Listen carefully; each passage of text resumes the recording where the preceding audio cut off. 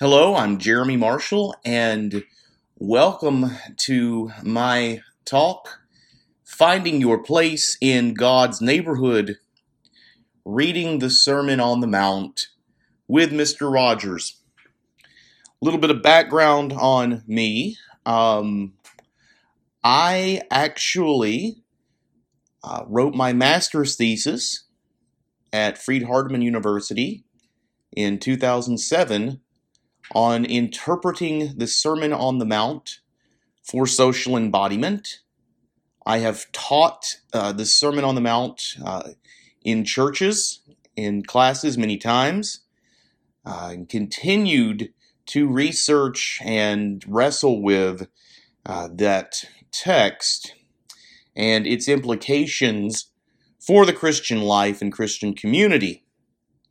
Moreover, I am a decided fan of Mr. Rogers, lifelong fan, and in 2019, I actually preached through the Gospel of Matthew at Central Church of Christ in Stockton, California, and the series was called God's Neighborhood, and it was using the neighborhood idea as a metaphor that can be understood in present reality for the kingdom of heaven or kingdom of God, which is a massive feature in Matthew's gospel and indeed the synoptic gospels and in fact scripture as a whole.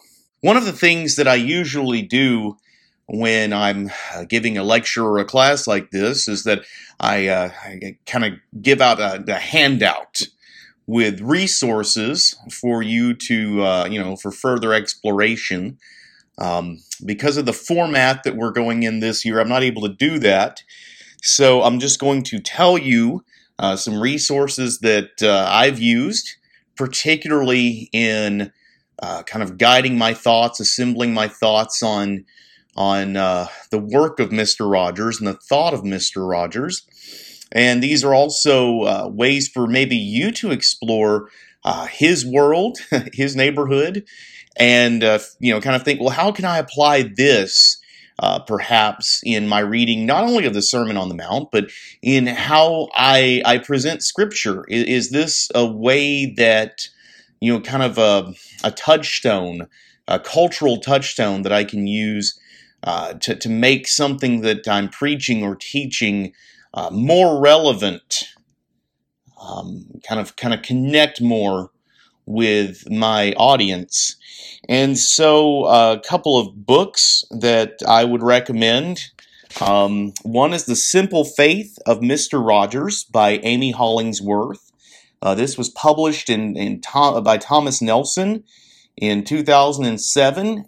It's based on a series of letters and conversations that the author actually had with Fred Rogers over the years. Another interesting book. This is more of kind of an academic study of Mr. Rogers. It's Peaceful Neighbor: Discovering the Countercultural Mr. Rogers by Michael G. Long. This was published by Westminster John Knox Press in 2015. And then what I've used as source books kind of over the years for quotes from Mr. Rogers are the two books, The World According to Mr. Rogers and Life's Journeys According to Mr. Rogers. These were both published by Hyperion Books, and they're kind of gift book editions, but they are wonderful source books for things that Mr. Rogers said, quotes, ideas that you can pull, and they are all kind of organized under headings. So you can even think about, well, what am I preaching? What am I teaching? Like I said, if you want to apply this beyond the Sermon on the Mount and figure out other ways to use Mr. Rogers in your ministry, you can kind of look at headings in those books and say, well, maybe he's got something that's relevant to to what I'm preaching and what I'm teaching. I would also highly recommend that you watch, of course, the biopic with Tom Hanks was very popular, but I would actually highly recommend that you watch the documentary, Won't You Be My Neighbor? Came out in 2018, directed by Morgan Neville. This has got a lot of footage of Mr. Rogers and a lot of interviews with people who knew him. It really gives you a good context for his life and his ministry.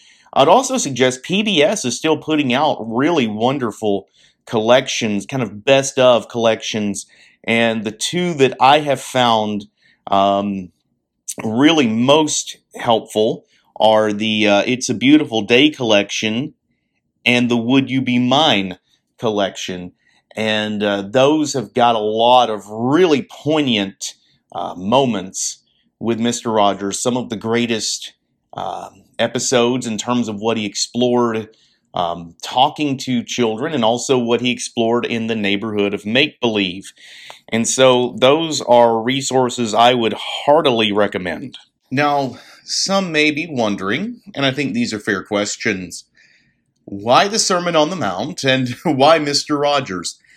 The Sermon on the Mount, let's start there, is an evergreen for the people of God, much like the Ten Commandments provided the template to spiritually and ethically form and inform and reform the people of Israel.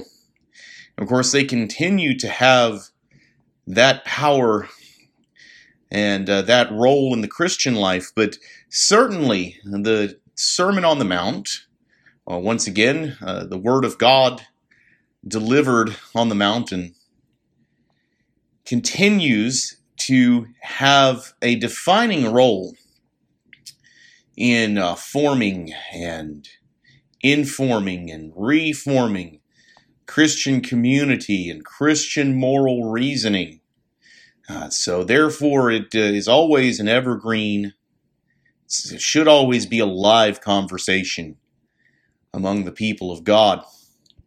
Mr. Rogers, in particular, we have seen culturally an uptick in remembering the life and the work of Fred Rogers. And I think that this is not simply nostalgia, even though that's there, but as we kind of have these very divisive and increasingly ugly, it seems, cultural conversations and continuing issues surrounding race and violence and power and worldview. We see these continuing to be violent clashes. Mr. Rogers was able to walk into those spaces and, in a very deliberate, decided, resolute, but also kind and gentle, in a way that you understood that he was very secure in what he believed.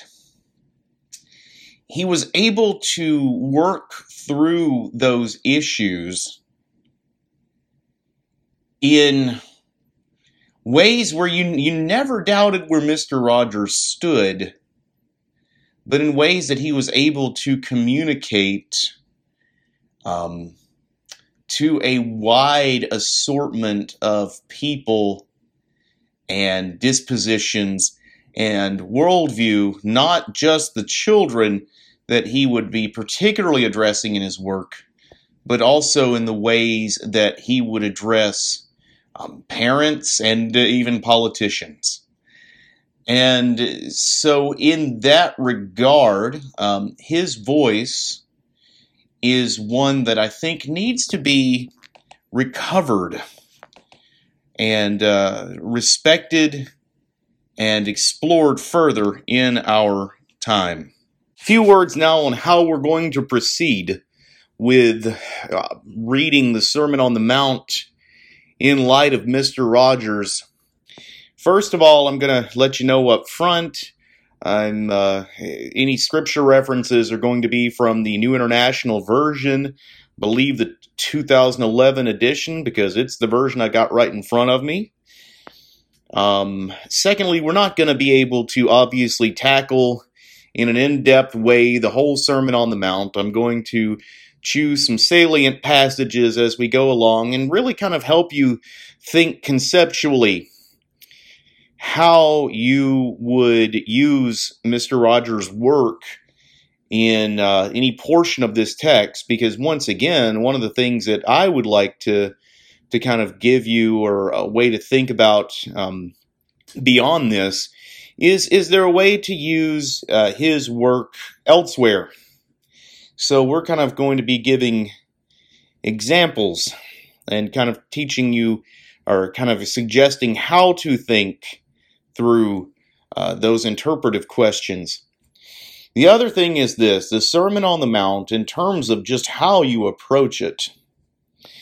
And that's incredibly controversial because, of course, there are those who would approach it very much as this is a template for radical Christian living in the world, and so, they would demand the pacifism and whatnot. Others would say, and I'm probably more sympathetic with this, the kind of Lutheran Reformed reading, that ultimately what the Sermon on the Mount functions as is law, which then drives us to despair of ever being able to fulfill its ideas, so that we throw ourselves on the mercy of Christ, who has perfectly fulfilled the law for us. That, once again, I would be much more sympathetic personally to that understanding. And yet,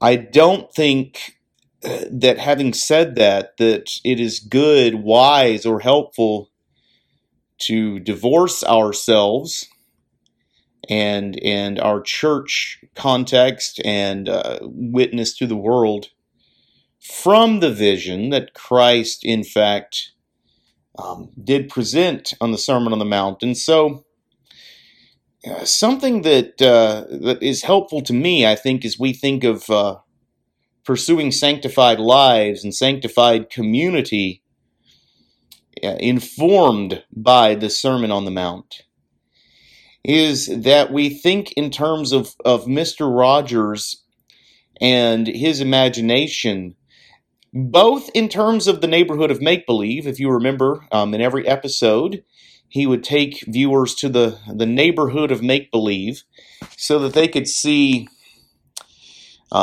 issues and conflicts and struggles sort of worked out in this very constructive and low-key and kind of non-threatening way between the puppet and human characters who inhabited the neighborhood of make-believe. But I'm even going to argue that the segments that focused on Mr. Rogers' neighborhood itself, in his living room, or as he met neighbors there in his home, or just outside in his yard or on his porch, were also imaginings that Mr. Rogers was putting forth of what community, what neighboring can and should look like. There's an ideal there.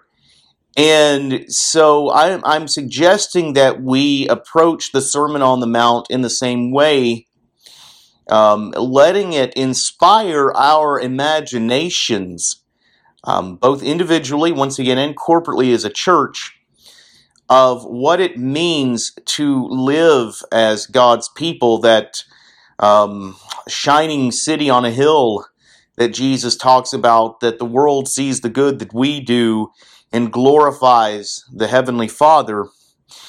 That we kind of use the Sermon on the Mount very much in a way that it informs our imaginations in what that looks like in Christian community, even knowing that we are never ever going to perfectly fulfill it, because we are, of course, fallen and sinful and weak. We are Genesis 3 people, living in Genesis 3 bodies in a Genesis 3 world.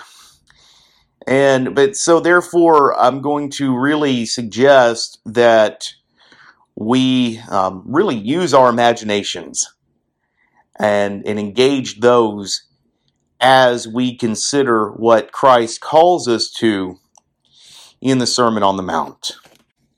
Let's consider the audience for the Sermon on the Mount. That's important, of course. If you're a preacher or a teacher, you also have to consider your audience.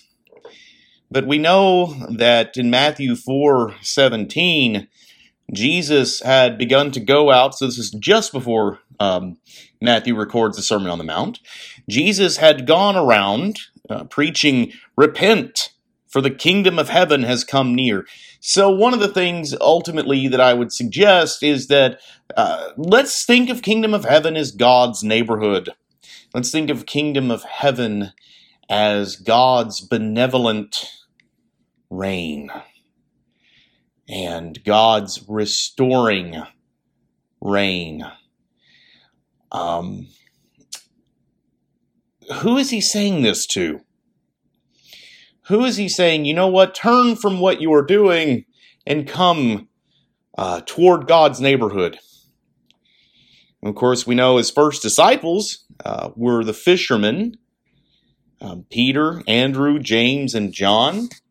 So they were, let's say, day laborers. But listen to Matthew 4, verse 23. Jesus went throughout Galilee, teaching in their synagogues, proclaiming the good news of the kingdom, and healing every disease and sickness among the people. So these were people who were in synagogues. These were people who were, let's say, church people. There were people who had diseases and sickness. News about him spread all over Syria.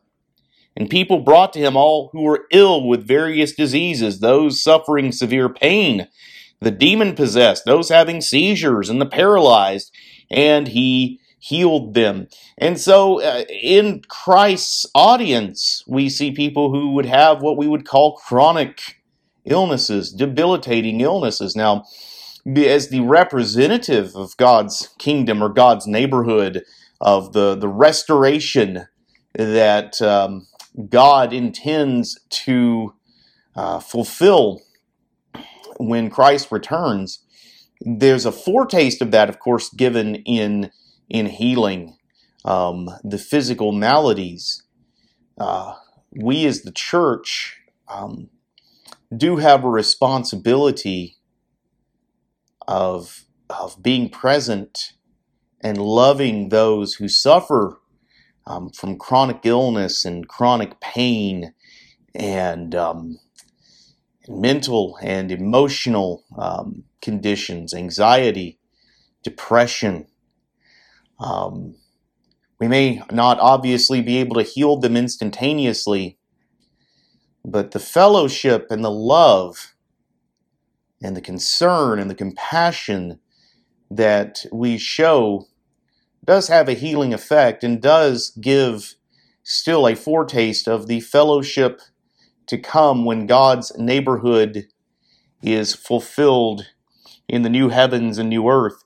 And then it says in verse 25 of Matthew 4, large crowds from Galilee, the Decapolis, Jerusalem, Judea, and the region across the Jordan followed him. So he's got these large crowds from all over the area who are following, and we can imagine that there were children, there were poor people, there were hungry people, there were, maybe people that we would kind of classify today as also maybe soccer moms, I don't know, who are seeking purpose, who are looking for something else. And I can't help but think about the parallels in Mr. Rogers' TV neighborhood of children and their caregivers and perhaps even overworked caregivers, single mothers, grandparents watching their grandchildren, and perhaps even children whose bellies are growling with hunger, who got that daily dose of compassion and community and neighborliness from Mr. Rogers, who understood how to be a neighbor for his audience, no matter who they were and what walk of life they came from. And so, considering the Sermon on the Mount, considering how you preach it and teach it, like we see with Jesus, like we would see with Fred Rogers, he's going to begin with considering your audience in their particularity, their stories, their struggles, their hopes, their fears. So Jesus' audience consists of this motley crowd that is following him, and of course his core of disciples that he has gathered, and he goes up the mountain seeing the crowds. He goes to a mountainside and he sits down, and his disciples come to him and he begins to teach them. And this is where we get the Beatitudes. This is Matthew 5, beginning in verse 3. Blessed are the poor in spirit, for theirs is the kingdom of heaven. Blessed are those who mourn, for they will be comforted. Blessed are the meek, for they will inherit the earth. Blessed are those who hunger and thirst for righteousness, for they will be filled. Blessed are the merciful, for they will be shown mercy. Blessed are the pure in heart, for they will see God. Blessed are the peacemakers, for they will be called children of God. Blessed are those who are persecuted because of righteousness, for theirs is the kingdom of heaven. And of course, he opens and closes that, right, with these references to the kingdom of heaven. We can understand it as God's neighborhood. Let's talk about how to hear these words. These should not be heard as ideals to live up to. These are words of blessing. These are words of grace to people who are poor and who mourn and who hunger and thirst. And we could apply that physically. We could also apply that spiritually to people who are at the end of their rope. Now, of course, people would say, well, what about the peacemakers and the merciful? And that is true. I think that we see humans who, for various reasons, they have hearts that incline to peace and to mercy. We see people who likewise are persecuted. Once again, though, I would suggest that we not read this as standards to live up to. I mean, try to go out and be meek, that that will not work very well. These are people who are already mourning and who are already hungering and thirsting for righteousness, either because they understand the depths of their own unrighteousness or because they see the evil in the world and they're having a difficult time living with that. Perhaps it's touching their own lives. Hear the Beatitudes as words of welcome. Even if you don't neatly fit into one of these categories, even though I would suggest that everyone who is drawn to Christ does. I would suggest that you hear these as words of blessing, you hear these as words of welcome, you hear these as words of grace, and then you think of it in terms of these are the people valued, beloved, and blessed of God. Let's take that back to Mr. Rogers' neighborhood and how he would often have guests, right? And then occasionally you would see people, like Yo-Yo Ma or someone who is very talented, very gifted at something. But a lot of times they would just be normal people from normal walks of life, or even, of course, one of his most famous guests is the young man who was in a wheelchair and was demonstrating his his electronic wheelchair for the television neighbors and was discussing his own physical struggles and limitations and the things that he had suffered in his life due to his disability. And so one of the things that Mr. Rogers models for us is, in fact, having that sort of welcoming, gracious heart for people who come into the neighborhood from all walks, all levels of expertise, but they are there seeking neighborliness, and he models that for them, and he models that for his television audience. In the same way, the church does well to model the welcome that we see in the Beatitudes, the welcome of those who are poor in spirit, who are, for whatever reason, kind of crushed by life, who are mourning, who are hungering and thirsting for their own restoration and the restoration of creation.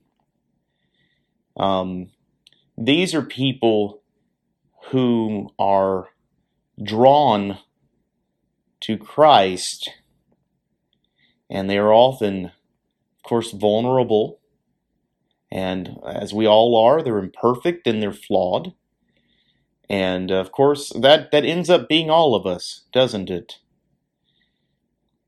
Mr. Rogers, I think when you watch how in his show he would welcome all of these people from various walks of life and truly be interested in their life and their story. And that shows you a model for Christian witness, for Christian compassion, and really for respecting the Beatitudes on their own terms. Now, as I said earlier, there is no way for me to engage with all of the text of the Sermon on the Mount, not just because of the format of what I'm doing, where I'm hoping to allow the words and the work and the witness of Fred Rogers to kind of intersect with the text and what we do with it, but also because, frankly, I mean, not everything in the Sermon on the Mount lends itself to a kind of direct, here you can connect the dots between what Jesus is saying in something in Fred Rogers' world. There's a lot there. There's a lot there, and once again, I'm being suggestive. I'm thinking about a larger paradigm here. But one thing to kind of keep in mind when you're thinking about how to understand kind of the broader agenda of the Sermon on the Mount is that if you look at Matthew 5:17, Jesus says, "I have not come to abolish the law or the prophets, but to fulfill them." And then in Matthew 7:12, of course, the famous golden rule, therefore, do unto others as you would have them do unto you. And Jesus says with that, "For this is the law and the prophets." So what you have right there at the beginning of the sermon and then toward the close of the sermon is this mention of the fulfillment of the law and the prophets, the fulfillment of everything that Scripture has been pointing out to us. And Jesus says, ultimately, the moral law comes down to do unto others as you would have them do unto you. And of course, Mr. Rogers, as an ordained Presbyterian minister, deeply influenced by that ethic, and he said, "All we're ever asked to do in this life is to treat our neighbor, especially our neighbor who is in need, exactly as we would hope to be treated ourselves. That's our ultimate responsibility, right? And as Jesus says, that is how we fulfill the law and the prophets. Now, one thing I do want to caution with that is that what you cannot do and what you must not do, and what I certainly neither Jesus nor Fred Rogers would want you to do, is that when you see a person in need, you see a person in distress, you see a person in sin, what you must not do is to project yourself onto them and say, well, if I was in their situation, this would be the best thing. No, no, no. You do have to take into account who that person is and their situation and their personality, and that is something that comes through the pastoral development of being able to be attentive and to listen and to be open to the other.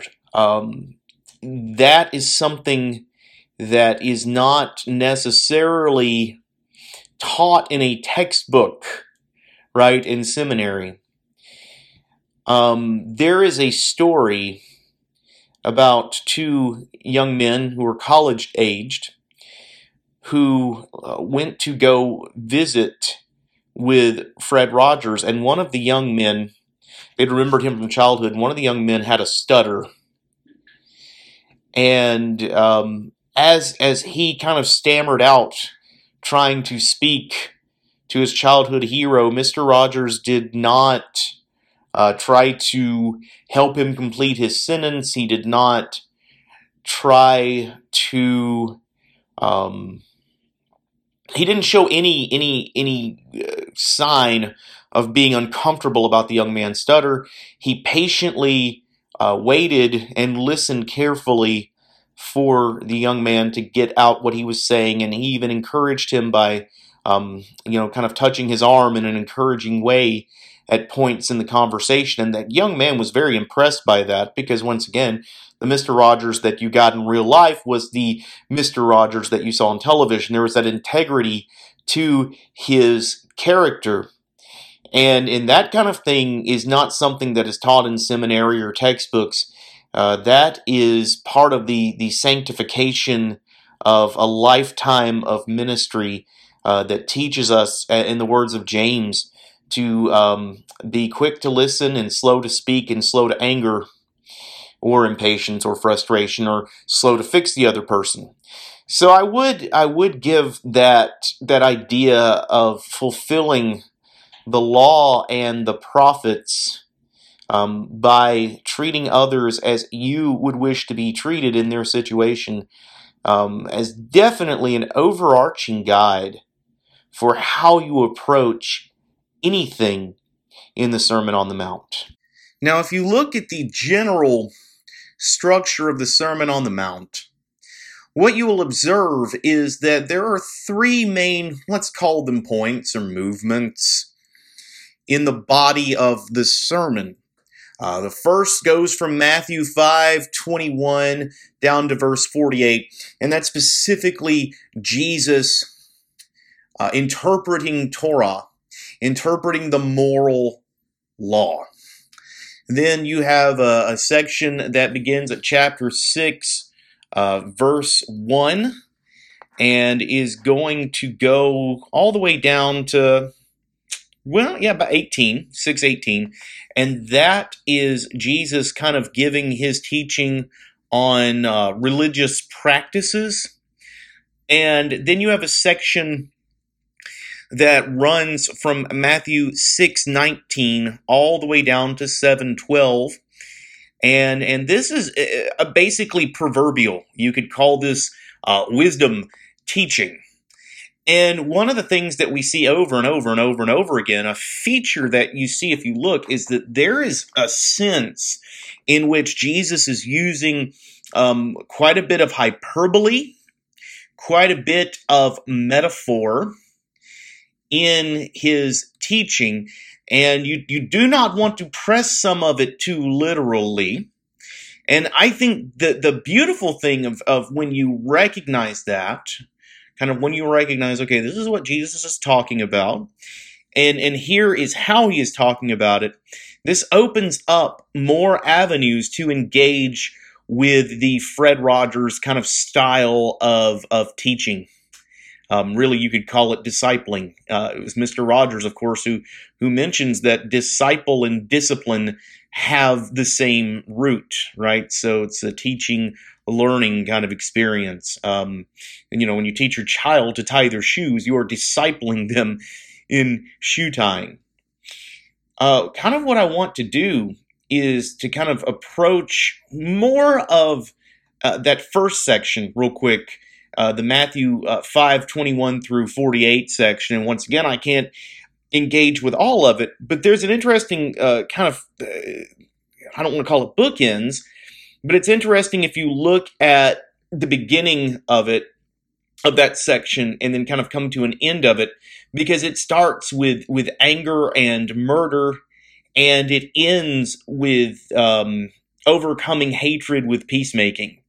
And so Matthew 5:21 through 26. Let's listen to that. You have heard that it was said to the people long ago, "You shall not murder, and anyone who murders will be subject to judgment. But I tell you that anyone who is angry with a brother or sister will be subject to judgment. Again, anyone who says to a brother or sister, 'Raka,' is answerable to the court.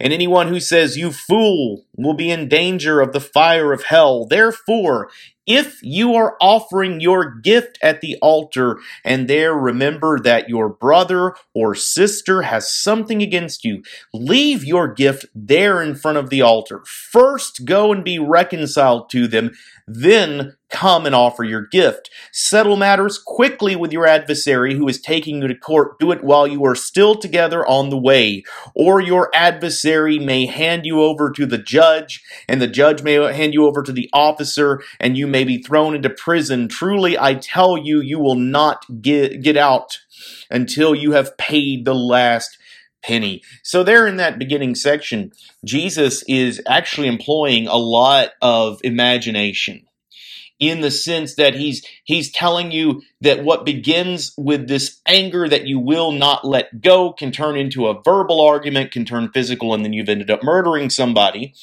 But he's envisioning, right, these scenarios in which you are reconciled to someone instead of coming to that place of judgment that is looming if you allow the anger and the passion and the hatred to cause you to say and do things that you ought not want to say and do, right? And he specifically envisions the two brothers, and there's an anger between them, and they're going to offer sacrifice, and if you don't step out of it, that's going to lead to murder. Who is that? That's Jesus re-envisioning Cain and Abel. That's what that is, right? And then he also obviously has kind of the court case where someone will get a judgment against you if you don't come to terms with them before you get to court. So I want you to kind of bear that in mind, that there's definitely hyperbole, there's metaphor. This is symbolic language in a lot of ways.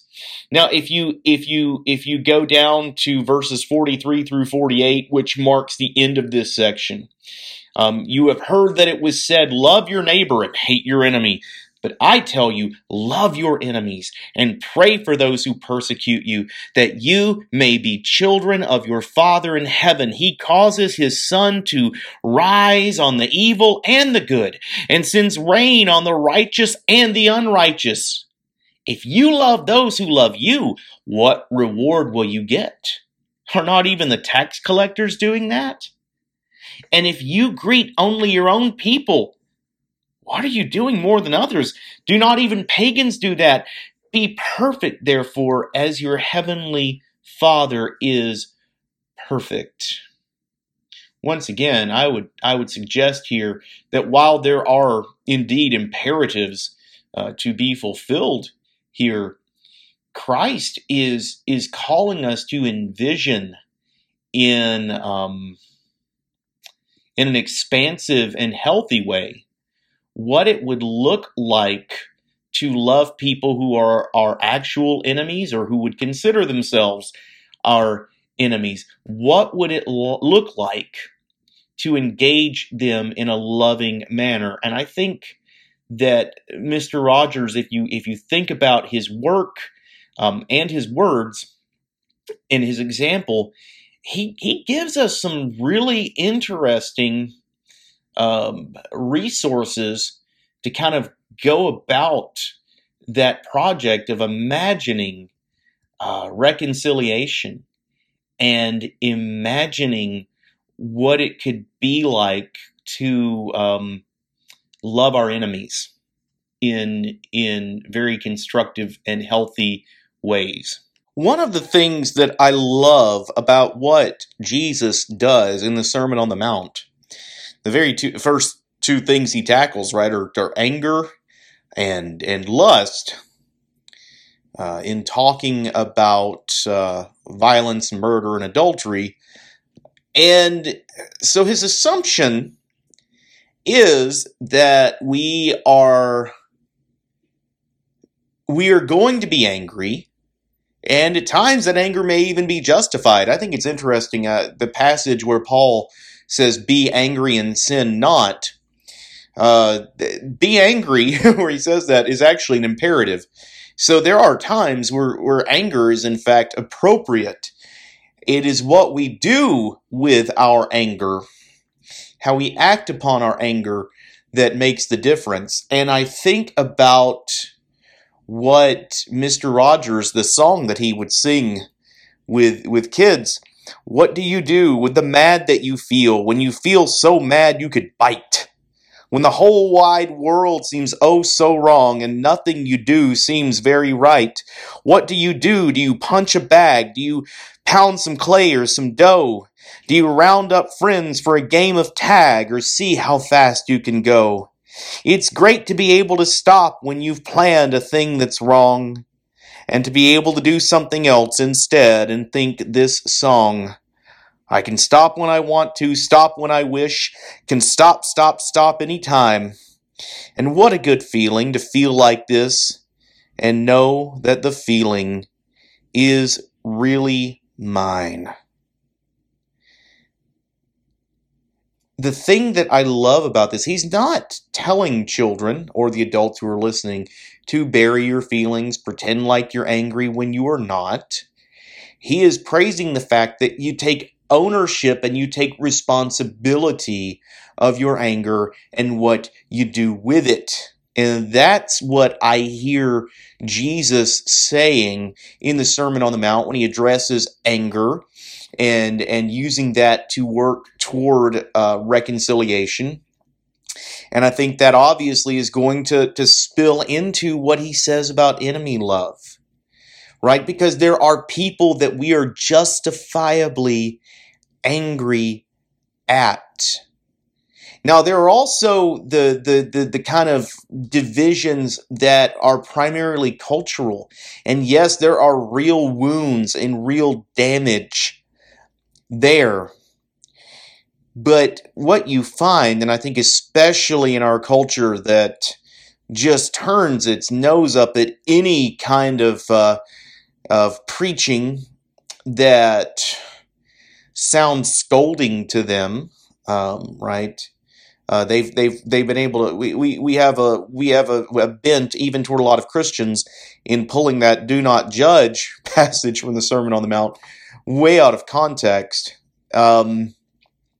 Mr. Rogers provided a really cool example of that too, and that is in 1969 when America was in the throes of really more than a decade now of serious civil unrest, serious violence, polarization around the issue of race. And think about this. What he did very intentionally was to invite Francois Clemens, a young college student, black gentleman from Alabama, so from the South, to be the police officer in his neighborhood, to play that role. Clemens was, for many reasons, reticent to do that, but Mr. Rogers was able to convince Francois Clemens of his vision.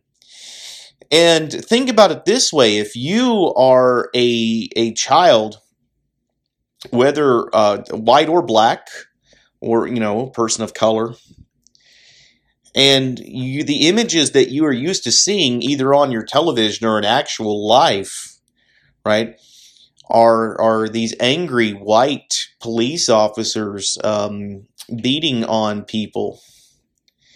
And then you look on the television and you see Fred Rogers, this grandfatherly white man, and this young black man, Francois Clemens, who is the police officer in the neighborhood, right? Now you begin to envision that another sort of world is possible. You begin to envision a future that you can play a part in building, where it does not look like the right now. So he, in this very non-invasive, non-preachy way, Mr. Rogers did something incredibly subversive there, and captivated imaginations of how things could look differently. Of course, another thing, the way that he introduced Clemens in that situation was that on a hot day in the neighborhood, Mr. Rogers is soaking his feet in a little tub of cool water, a little kiddie pool, and he invites Officer Clemens to come and soak his feet as well. And the camera pans down to Rogers' white feet and Francois Clemens' brown feet side by side there in the pool. And then Clemens says, well, you know what? I don't have a towel. And Mr. Rogers says, you can use mine. And he reaches out and he dries off this black gentleman's feet.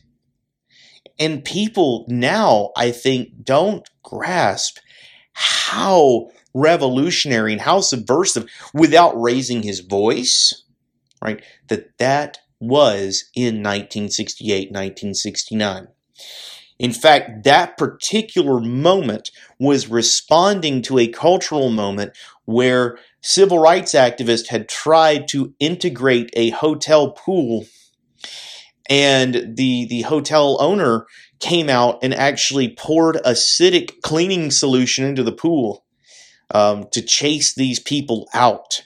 And so here you have Mr. Rogers very intentionally, in the wake of that incident, showing his feet side by side in a pool with a person of color. This provides, I think, a template for reconciliation. This provides a template for enemy love. This provides Christians, I would say, even with the kind of template for doing what Jesus said, and says, look, if if someone's got something against you, if there's an issue, you work to correct that before you make your offering to God.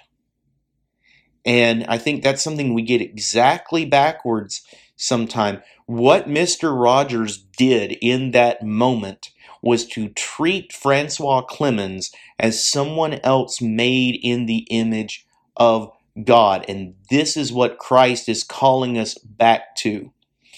Now, I mentioned that this particular incident could provide a template even for what Jesus says about enemy love, and I want to go into that a little bit more. Francois Clemens stayed on the Mr. Rogers program for 25 seasons, finally retiring in 1993 to go teach music at a college. But of course, the send-off that Fred Rogers gave him was amazing, because he ends it full circle from where they began, with the two of them on a hot summer day soaking their feet together in a little kiddie pool. and Mr. Rogers and Francois Clemens sang the classic Mr. Rogers song, "There Are Many Ways to Say I Love You." Jesus says, love your enemies. Mr. Rogers reminds us that love is not a state of perfect caring. It is an active noun like struggle. To love someone is to strive to accept that person exactly the way he or she is right here and now. Now, that being said, that does not mean, and I do not believe that Fred Rogers would take that to mean to accept them as they are right here and right now. It does not mean to approve of or condone everything that they are or are doing right here and now. Love for anyone, including your enemies, and maybe especially enemies, will also require, it's not a sentimental feeling. It doesn't have to be a grand gesture. There is no requirement that there's no boundaries being set when it comes to your safety, your protection. I know in some portions of the evangelical world today, to mention anything about self-preservation just seems utterly selfish, but love does have boundaries. Love does have boundaries, right? Even as we express love for sinners in the church, there are certain sinners, predators, abusers, bullies, oppressors. Jesus calls them in the Sermon on the Mount. Jesus would call such people wolves. You cannot show the same hospitality to a wolf as you do the sheep if you're going to protect the sheep. Mr. Rogers does a wonderful thing by reminding us that there are many ways to say I love you. And those can include an expression of love that still maintains healthy boundaries. Many ways to say I love you. Many versions of this song Mr. Rogers sang on his show. Often he would switch up the lyrics to be situationally appropriate, but there was always a core to the song. There are many ways to say I love you. There are many ways to say I care about you. Many ways to say I love you. There's the singing way to say I love you. There's the singing something someone really likes to hear, the singing way to say I love you. Cleaning up a room can say I love you. Hanging up a coat before you're asked to. Drawing special pictures for the holidays and making plays. You'll find many ways to say I love you. You'll find many ways to understand what love is. Many ways to say I love you. When Jesus calls us to love our enemies, there needs to be a maturity and perhaps even a thinking through together and a discerning with ourselves, with other people, right, in the fellowship of the Holy Spirit, of what it means to love the enemy who is toxic, who is threatening, the one who's outside of perhaps the daily scope of conflict, drama, or prejudices. We get wisdom from Mr. Rogers, who tells us that there are indeed many ways to express love. And like he says, love is an active noun. Really, it's a verb, can be, right? Like struggle. We need to remember that and not simply have a sentimental love in mind when Christ says to love our enemies, to where that love excludes boundaries, and that love excludes accountability, and that love excludes justice.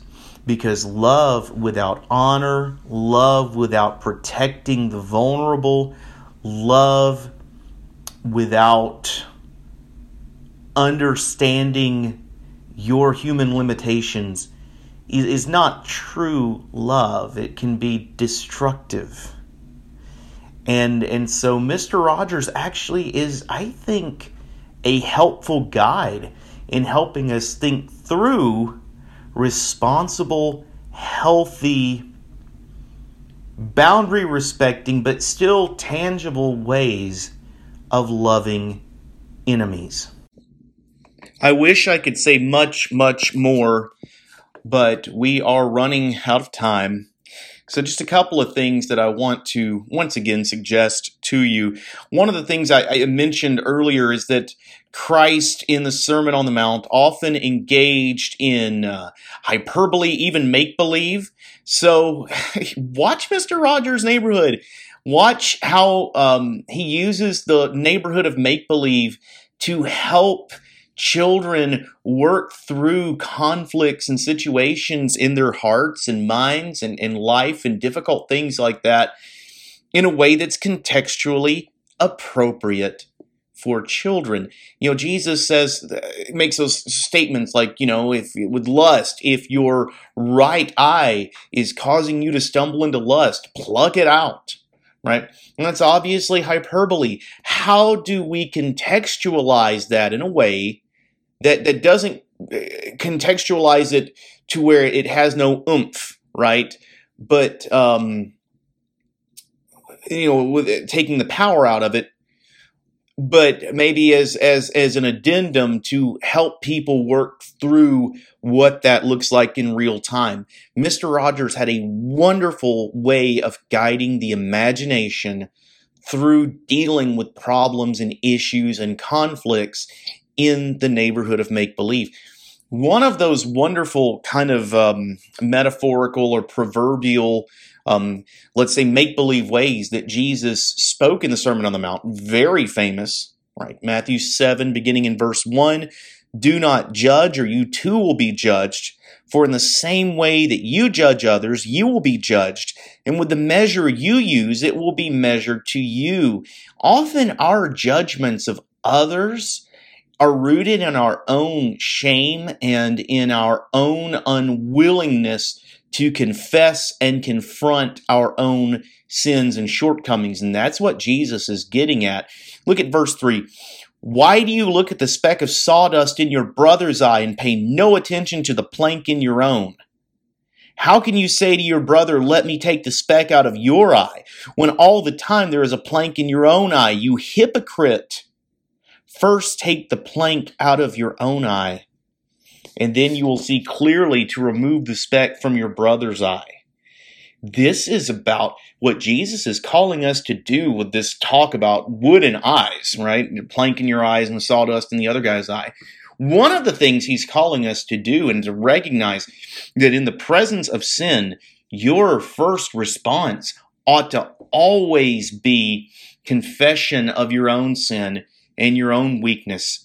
It is a truth-telling that requires for you to be able to be helpful to others who struggle. Mr. Rogers sang about this in the song, "The Truth Will Make Me Free." He sings, "What if I were very, very sad, and all I did was smile? I wonder after a while what might become of my sadness. What if I were very, very angry, and all I did was sit and never think about it? What might become of my anger?" Well, that sadness and that anger, we understand, is going to overflow into projection onto others, right? And he asked, where would they go and what would they do if I couldn't let them out? Maybe I'd fall, maybe get sick or doubt. But what if I could know the truth and just say how I feel? I think I'd learn a lot that's real about freedom. Ultimately, there is something liberating in being able to confess our own sinfulness, our own weakness, our own struggle. And it's only when we've experienced that liberation, coram Deo, before God, with Christ's righteousness and holiness covering us, that we can express that in a healthy way with other people, in a way where we've taken the plank out of our own eye before we try to help them. Because otherwise, what we're going to end up saying is, your sin is making me uncomfortable, or your depression is making me uncomfortable, or this annoying thing you're doing is making me uncomfortable. And we're going to be doing that from a place of selfishness, right? We're not going to be able to help them because we're projecting our shame and our unresolved conflicts onto them. One other thing I want to bring up, and then this is yours. Jesus, of course, talks about false prophets, false teachers. Watch out for false prophets. This is Matthew 5:17. They come to you in sheep's clothing, but inwardly they are ferocious wolves. Now, we have often in the church understood this to be about people teaching false doctrine, teaching heresy, blasphemy, and that is an appropriate application. But we also need to understand that not everyone in the church who comes to us saying, I'm a brother, I'm a sister, is a safe person. I mentioned earlier predators, oppressors, abusers, bullies. They come to you in sheep's clothing, but inwardly they are ferocious wolves. Mr. Rogers, and this is maybe an over-quoted thing, right? He always says, look for the helpers. If you're an adult of sound mind, if you are a mature Christian, you don't get to look for the helpers. He's saying that to children who don't have agency in their neighborhood. You do, especially if you are a pastor, you are an elder, you are a leader in the church, you do have agency. You need to cultivate habits and boundaries that allow you to be the helper and protect the flock from the ferocious wolves that will be there. Ultimately, this is going to be going back to the Beatitudes at the beginning. The people who come to you, they are vulnerable, right? These are the poor in spirit, the ones who mourn. These are the meek. These are the hungry and thirsty. We have a job as Christians, and especially as leaders in God's church, to protect the flock from wolves, to be helpful, to nurture a safe, supportive neighborhood in our church.